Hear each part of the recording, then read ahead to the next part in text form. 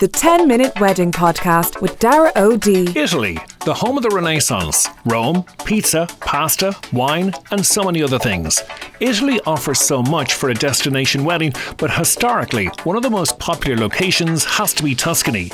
Even when you say the name, it conjures up images of castles, villas, vineyards, and somewhere that is so romantic and breathtaking. Monica Balli is an Italian wedding planner who joins me to talk about this stunning location. The 10-Minute Wedding Podcast with Dara O'D.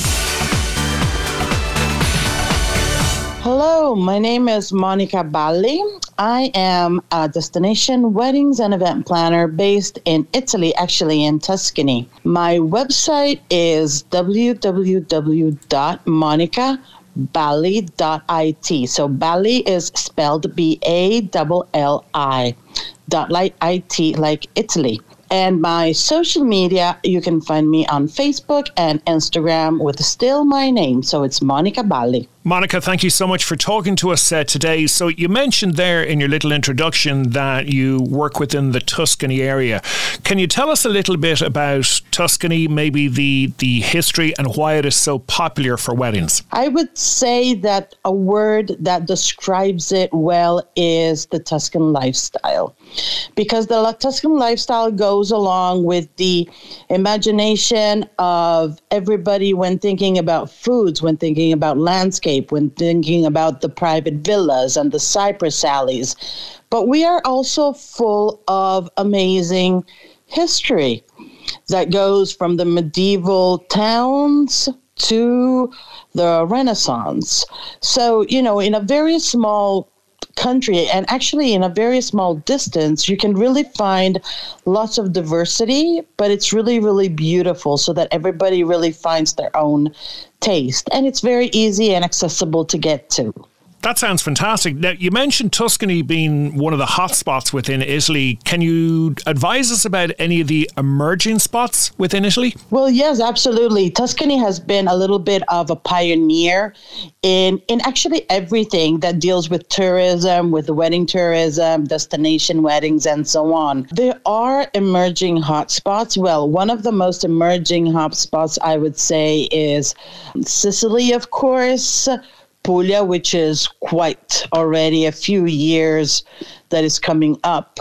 But now we have the smaller islands like Ischia, which is the island that is right next to Capri down in southern Italy, as well as other incredible islands. So we're going on little gems that are scattered around. In terms of regions, I would say that something that is coming out slowly is Calabria, which is like the point of the shoe of Italy. So it's down south and still beautiful because it has from mountains to a beautiful sea as well.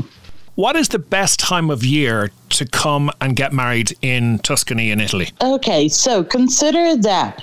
It really depends if you want to stay in the city center, so like Florence or Siena, or if you like to stay in the countryside, because most of the properties inside the countryside are seasonal. So when I say they're seasonal, this means that they open usually around Easter time, and then they close around mid to end October. So naturally, if you want to know the best time of the year to come is from spring to late autumn. Now, if you think about it, consider that between half June to end of August, it's when we have the heat wave coming in. So that means it's very, very hot.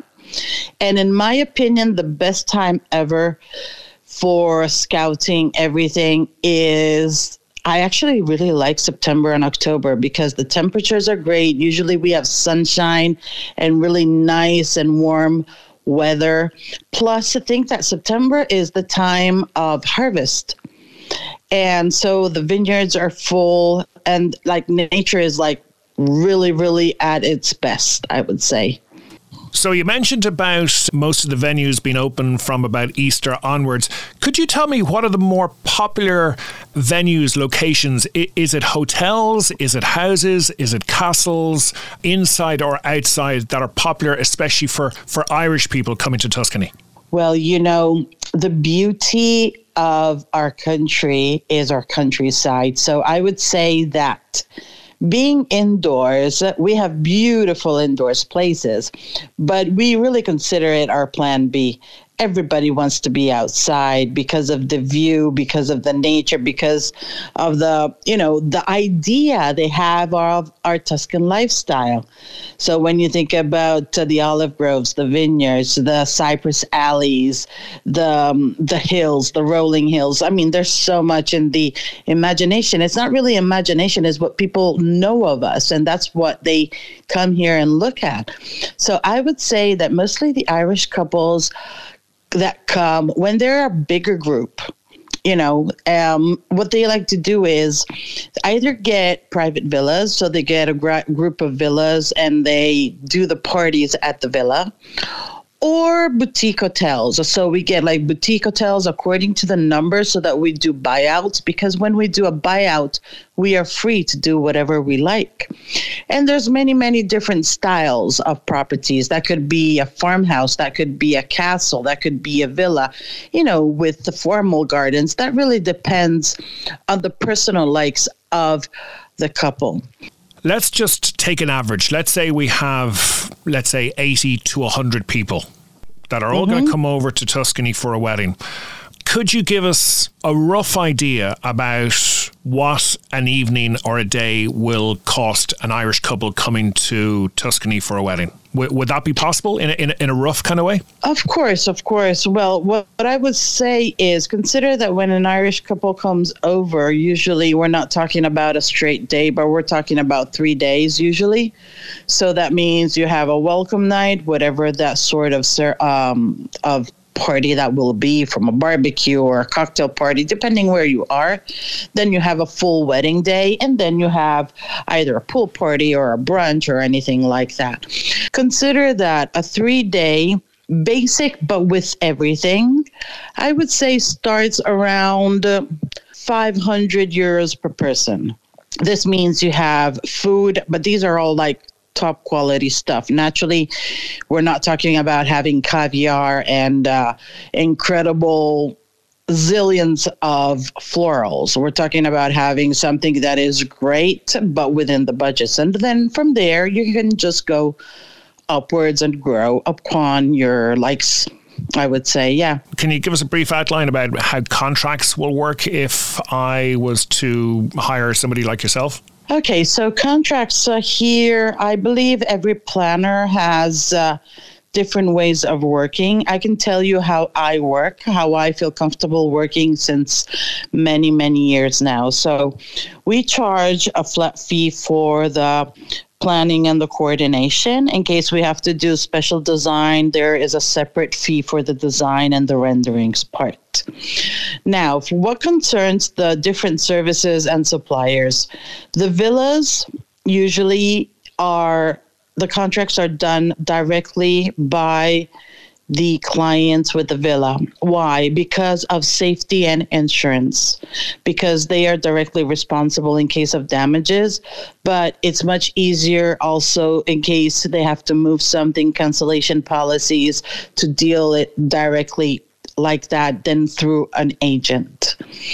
While for other services like, food, decor, and so on, we usually have in our contract we give the possibility to our clients to decide if they want us to take everything and they only do the contracts with us and pay us and we revert them to the different suppliers, or if they want to get in contact with each supplier and they are responsible for each of the deposits and balances.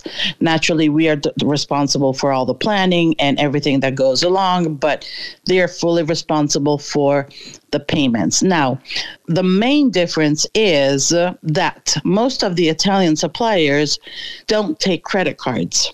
So you need to check how much your bank is going to charge you each time for wire transfers, because they're going to be asking wire transfers.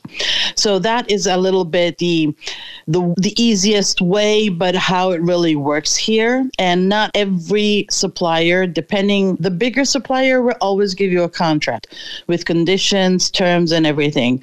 But the smaller supplier, especially if you're in a town, it's going to be a confirmation via email, and you'll somehow have to either go there to pay them or wire them whatever is due. Monica, remind us of your website and your social media details once again, please. Yes, my website is www.monicaballi.it, and Balli is spelled Balli, while my social media, so both my Instagram and my Facebook, are both under my name, so it's always Monica Balli. Ti aspetto qui in Toscana o in Italia per divertirci insieme e festeggiare il tuo matrimonio.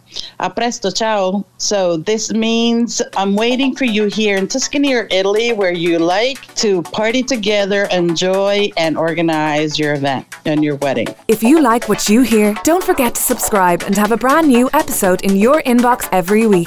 For more information about us, go to daraod.com or find us on Facebook and Instagram. If you know someone getting married or who would be interested in this, please share this and also tell a friend. Finally, please rate and review our podcast. That's all for now. Join us next time for the 10-Minute Wedding Podcast with Dara O.D.